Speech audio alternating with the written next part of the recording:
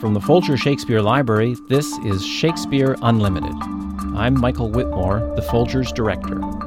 This podcast is called I That Am Rudely Stamped. One thing literature does for us is open up a window onto times we've never experienced. The best writers not only transport us to other times and places, they also allow us to reconsider from a new angle the social conventions, habits, attitudes, and gender politics of the time in which they were writing. It's why we're able to talk about conditions being Dickensian, a situation being Pinteresque, or a character being Shakespearean. When it comes to Shakespearean, though, there's a caveat. Shakespeare not only talked about his own times, he also wrote literary plays that showed us the past, though it was a past filtered through the politics and prejudices of Shakespeare's present. Questions about this came up recently when a body was found in a Leicester, England parking lot that is now widely believed to be that of Richard III. Among the many issues raised, along with that body, were the ones we bring up in this podcast. It features an expert on the real Richard III, David Baldwin, author of a new biography of the Plantagenet king, and an expert on Shakespeare's Richard III, Michael Dobson, director of the Shakespeare Institute at the University of Birmingham. They are interviewed by Rebecca Shear. We're here, of course, to talk about Richard III, and stick with me here, but it sort of seemed to me a good place to start is to talk about Whitey Bulger, the Boston Irish mobster who spent 16 years on the lam from the FBI. Those guys you tuned up, they're connected down Providence. What they're gonna do is come back with some guys and kill you. Which sure as you're born, they will do. Unless I stop them. Do you want me to stop them?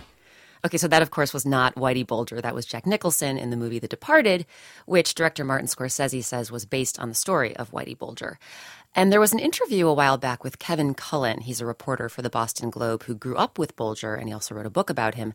And the interviewer asked Cullen, what do you think Whitey Bulger thought of that movie? We know that Whitey did go see the movie in Santa Monica.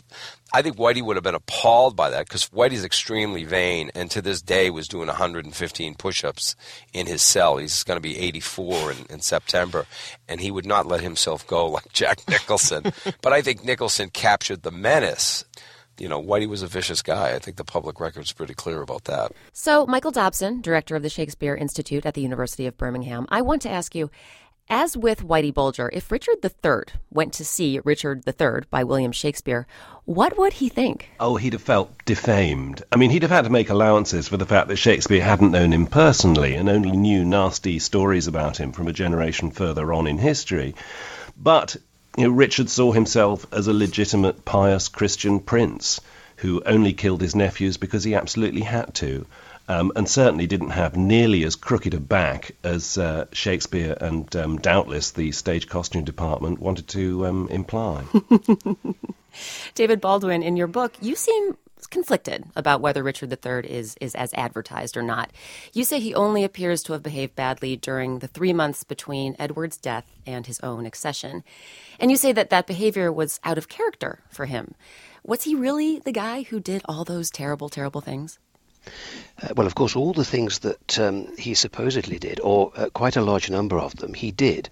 Between April and June of 1483, he was an exemplary royal brother up till April of 1483, and an able and fair-minded king after June. But it's the way he takes his nephew's throne and has people he knew who would oppose him executed, which, of course, has blackened his character. And, of course, it's particularly what happened to the princes in the Tower after they had been overthrown. Did Richard have them killed? The great difficulty is that we really don't know. But, of course, they were in Richard's charge, and so he can't really escape some of the blame for that. Now, David, you suggested that if Richard had only been given some time, he might have gone through eternity with a whole different reputation. Can you talk about that? Well, as I said, he was certainly a very capable and able king. Really, no one wanted a child king. And I think if Richard had had 5 or 10 or 15 years to show what he could do, after that much good government, perhaps most people would have accepted that his becoming king had been the best thing at the time. But of course, in the 2 years he had, Richard could never really demonstrate that.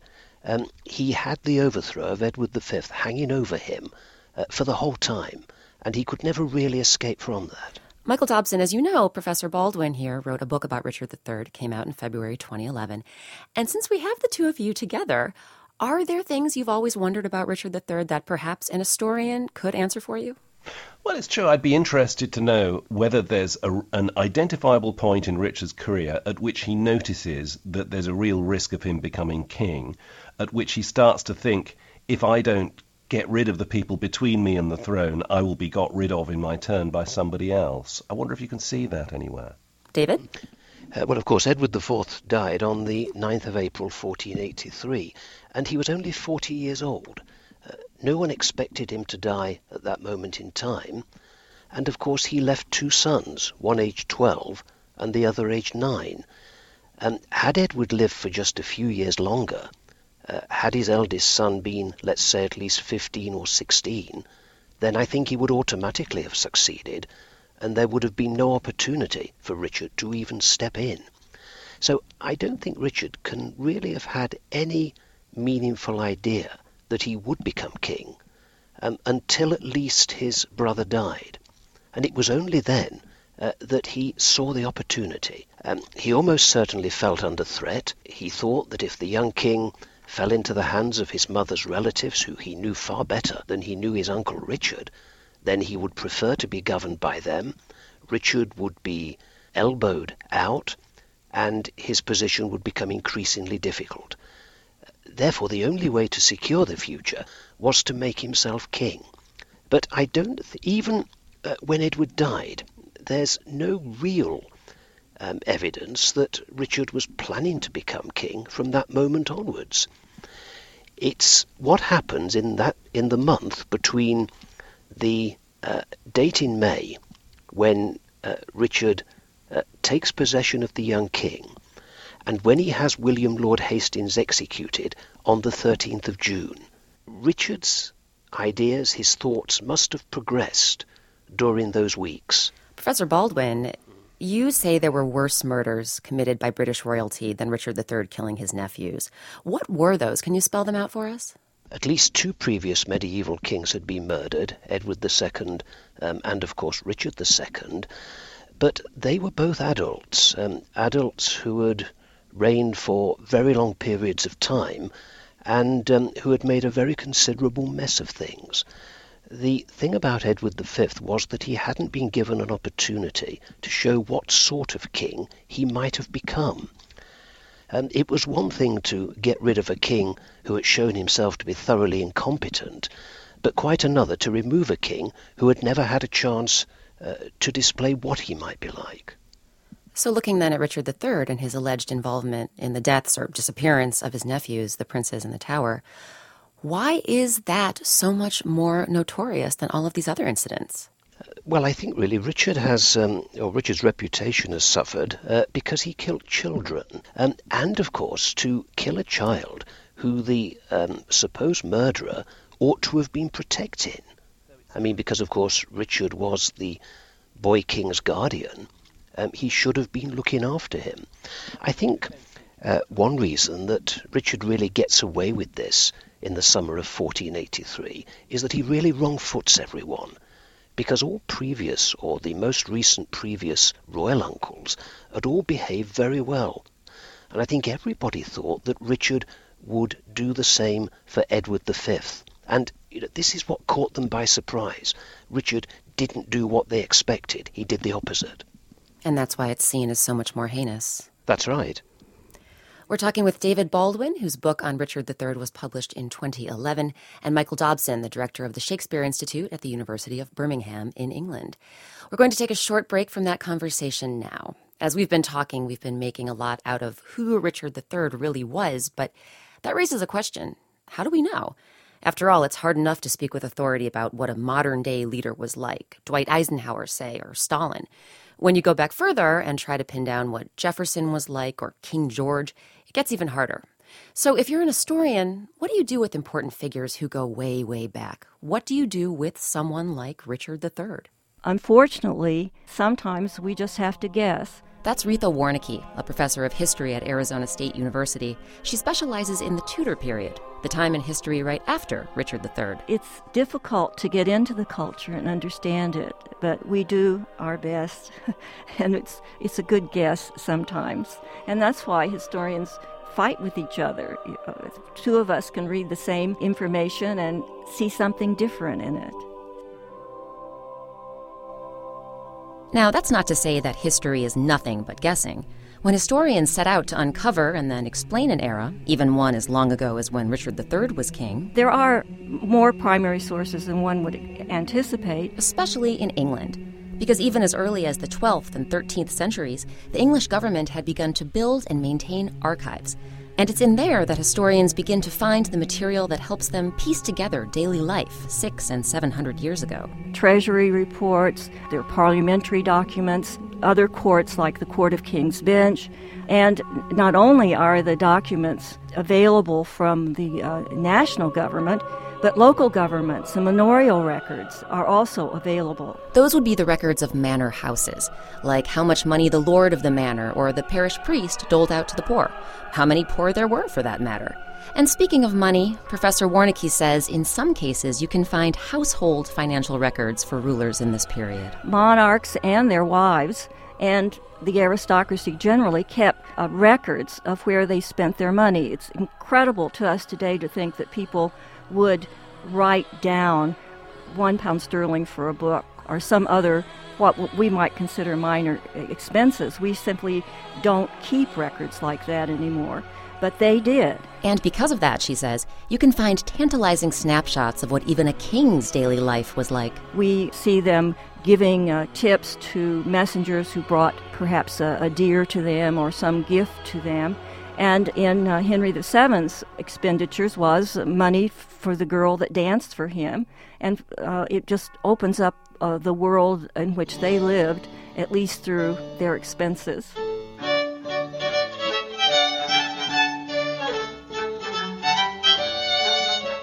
As valuable as something like that can be, though, what's hard to get from the time of Richard III is any idea of what people were thinking. What were their motivations? What did they want? That's because, unfortunately, it's not until the 15th century that we begin to see private letters written by individuals. So you're not going to know, was Richard loyal to his brother Edward IV because he wanted to be or because he had to? Did he love Lady Anne? You might find those things out from a letter. Without it, you just have to guess.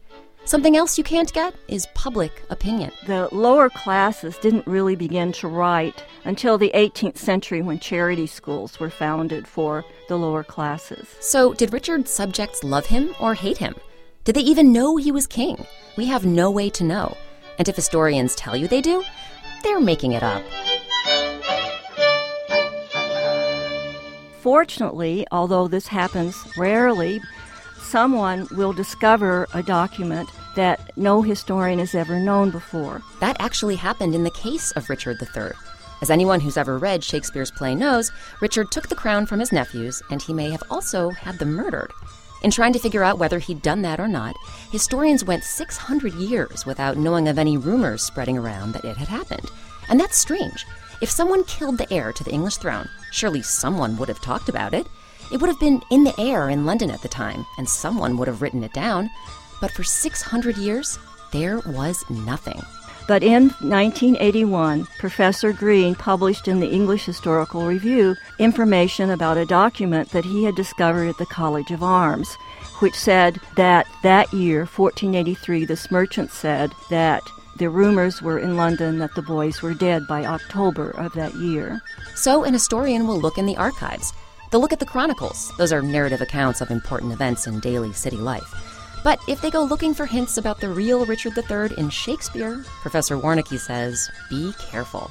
Shakespeare can offer us information about his culture that is important, but his histories are simply creations. He takes the name of a person, like Richard III, and then creates this wonderful demon. It's not the real Richard III. I'm not going to pretend to be able to tell you who the real Richard III was, but he was not that demon. So after hearing all that, David Baldwin, I'm wondering about the sources you used for your book. Did you rely on the tried and true sources out there? Well, there's really no alternative as far as King Richard is concerned. The question is, of course, how reliable are those sources? Because every chronicler would have been writing for his patron, and of course he would have had his own viewpoint. And so, in a sense, we always have to use them with caution. We cannot assume that what they say is precisely as things were at the time. They may be putting a particular slant on it. It's very difficult, of course, to really pin Richard down. But one thing I think which does come through is that he's blamed for being ruthless. But in a sense, he really had to be ruthless, because all medieval kings, all successful medieval kings, were ruthless. It was the nicer, kinder chaps who either lost their thrones or came very close to losing them. And, if Richard ever studied history, he would have known what sort of king he had got to be if he was going to be successful. And David, you mentioned the Chronicles. We just heard about the Chronicles in the piece we played. And you suggest in your book that those who were writing Chronicles during Richard's life, they're misunderstood as far as whether they were pro-Richard or con. To some extent. Quite a number of chroniclers, particularly those who wrote after 1485, are usually assumed to be writing under Tudor influence and are therefore automatically anti-Richard. But I think when we look at them more closely, they all have something good to say about Richard. And so here again, we have to, I think, really look at them with some degree of caution. If we take John Rouse, for example, he's the man who says that Richard was born, I think, after spending some 2 years in his mother's womb and with hair and teeth. Now that all sounds pretty unlikely, and Rouse has been generally pooh-poohed for many years. But the discovery of King Richard's body has proved that he was buried precisely where John Rouse said he was, in the choir of the Greyfriars Church, and also that his right shoulder was higher than his left. And so, it's very difficult to write these people off altogether, even if they appear to be anti-Richard, when some of the information they provide can be shown to be perfectly accurate. Now, as we've been talking, we've been bringing up other monarchs, others of Shakespeare's monarchs. And Michael Dobson, there are those who feel that the differences between Shakespeare's Richard and the historical Richard are more interesting than the differences between others of these monarchs, say Henry V and the real figures. So I'm wondering first, do you agree with that? No, not at all. I think Shakespeare's Henry V is a wonderfully distorted and inaccurate picture of what happened in Henry's campaigns in France, of which there were 2 rather than 1, which lasted much longer than the play suggests they did. The nice thing about Henry V is that in the epilogue at the end, Shakespeare does admit to the audience that it all came to nothing and was an entire waste of time, and that the kingdom then went to pieces under Henry's infant son. So Shakespeare isn't always as luridly in tune with Tudor propaganda as he is in Richard III, though I wouldn't describe it as a propaganda play. And of course in Henry IV, he makes the young future Henry V, Prince Hal and Hotspur, the heir of the Earls of Northumberland, who are fighting on either side in a rebellion, the same age. Whereas in fact, Hotspur was about 20 years older and certainly was never killed by Hal in single combat. It makes for a much better play if you have them the same age at the same time and fighting it out on the battlefield. I think we have to treat Shakespeare as a dramatist rather than a historian. Well, then that segues actually very nicely into my next question. This one's for both of you. I'm interested in knowing your thoughts on where the Shakespearean portrayal of Richard III came from. And I don't mean factually, as in what books did Shakespeare read or anything like that. I mean, from where did Shakespeare get his impression of Richard III? Michael Dobson, do you want to try that one? Well, it's a composite of lots of kinds of fiction and drama, as well as it uses stuff from historical sources. Shakespeare had seen a lot of morality plays, when he was young, in which there's a sinister tempter called the Vice, with whom Richard frequently compares himself in the Henry VI plays and in Richard III. Just as Shakespeare knew about these lurid rumours about an Italian political thinker called Machiavelli, who was said to believe just in power for its own sake and to have no ethics whatsoever. And again, Richard compares himself to Machiavelli. He says he can set the murderous Machiavel to school. So there's a composite of bogeymen from different kinds of drama and storytelling that flesh out and sort of hunchback out his Richard. And David Baldwin, what do you think? He certainly draws on Sir Thomas More's portrait of the king. I don't think there can be any doubt about that. And, of course, he takes More's bias. The factor here, of course, is that although Thomas More was writing about Richard III, it has been suggested that the king he was really talking about was Henry VIII. But, of course, he couldn't criticise Henry VIII openly in the reign of Henry's daughter, Queen Elizabeth. Now, that may be pure speculation, but, is he trying to paint a picture of what a bad king, in inverted commas, was really like, rather than what Richard III personally was really like? Well, when Shakespeare was writing, was there a lot of anti-Richard sentiment in the air at that point? Yeah, I mean, there are other plays before Shakespeare's depicting Richard as a tyrant. I think the thing that's most powerful about Shakespeare's play, I mean, as Professor Baldwin's been suggesting about its potential as a politically sceptical play about any king, is that it's just a very realistic depiction of how a tyrant could take over in England. This is how it's done. All you need to do is get control of the heirs to the throne, go through a charade in front of the Lord Mayor of London, be in the right place at the right time with enough suborned witnesses, and the Constitution is yours for the asking. To that extent, and the citizens aren't fooled in Richard III. We meet ordinary people who know very well what's going on, but they can't do anything about it. So I think it's a politically sceptical play rather than simply a propagandist one about how the Tudors are marvellous. Well, despite everything, feelings run quite high about Richard III, whichever way you look at it. So I'm curious, is it Shakespeare's play and the films made from it that lead to that? Are they the whole reason? Are they just a part of the reason? What's going on here?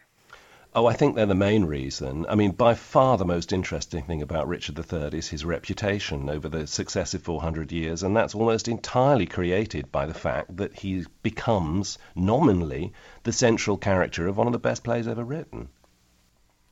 And David Baldwin, do you think Shakespeare gets him totally wrong? Is he a cartoon in Shakespeare? He is to some extent, I think. But of course, he was responsible for some of the crimes, at least, that Shakespeare attributes to him. He most certainly had William Lord Hastings executed without a trial. What we cannot say, of course, is whether or not he was directly involved in the death of Henry VI, or the slaying of Prince Edward of Lancaster, or even in the death of his own wife, Anne Neville. There are hints in some of the sources that he could have been involved, but he doesn't necessarily take the prominent role there that Shakespeare accords him. So then turning to Michael Dobson now, when it all comes down to it, is it just a silly exercise to even try talking about the real Richard III? I mean, after all, art shapes our perception of the past to such a great extent. For instance, when Showtime created Oliver Stone's Untold History of the United States, there were historians who were furious because they say Oliver Stone, creates enduring portraits of historical figures that are flawed, ridiculously flawed. So should we be concerned about how Shakespeare portrayed Richard III in Richard III? Yeah, I think writers do have a moral responsibility to represent the past in some way that is useful and just and valuable to the present. At least Shakespeare didn't give out education packs to schools saying this should be taught and that it was all true, which is more than can be said of Roland Emmerich with his ludicrous film about how Shakespeare's plays were really written by a dead earl. Let's see, that was Michael. David, do you want to chime in on that? I think with most individuals, when we look back on their careers at this distance in time, we can usually say that if they'd done this or hadn't done that, then things would have turned out better for them.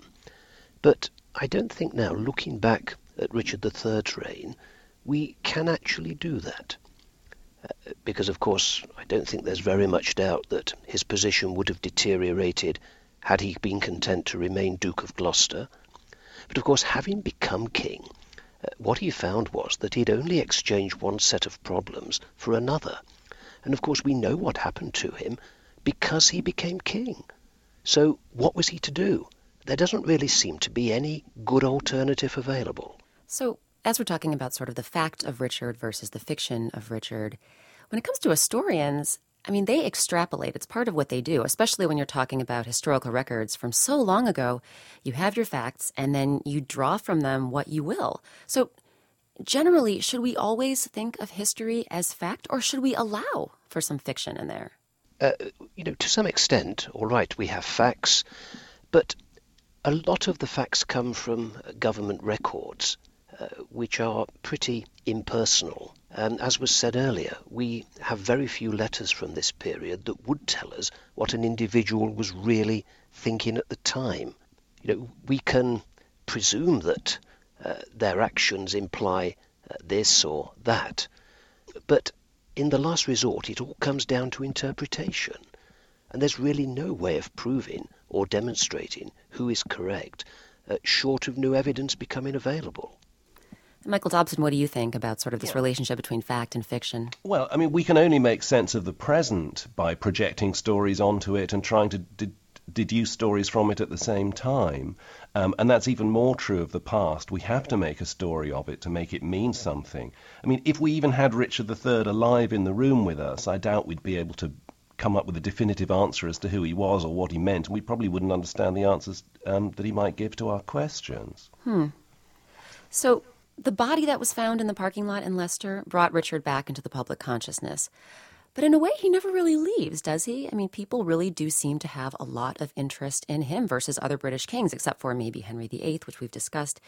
So do you think it's Shakespeare's portrait of Richard that influences historians to take more interest in Richard III than in some other monarchs? I guess what I'm saying is, why this guy? David Baldwin, what do you think?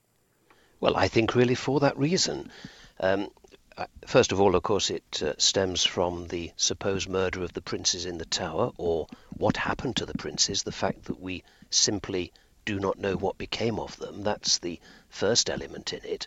And of course, secondly, it is the way that Shakespeare seizes upon Richard and makes him into a thoroughgoing villain.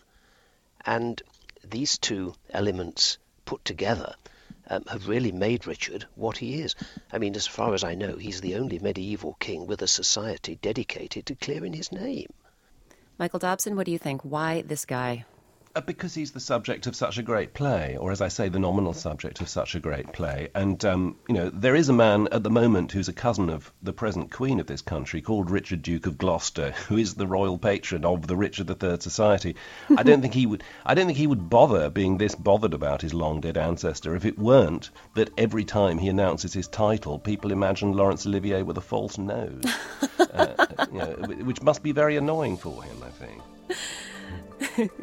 Well, Michael Dobson, David Baldwin, thank you so much for taking the time to talk with us today.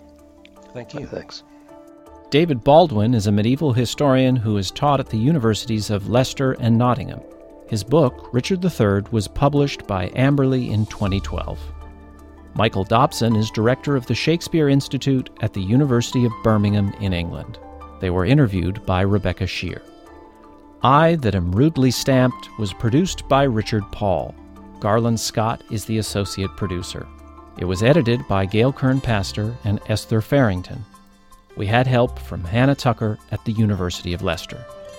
Shakespeare Unlimited comes to you from the Folger Shakespeare Library. Home to the world's largest Shakespeare collection, the Folger is dedicated to advancing knowledge in the arts. You can find more about the Folger at our website, folger.edu. For the Folger Shakespeare Library, I'm Folger Director Michael Whitmore.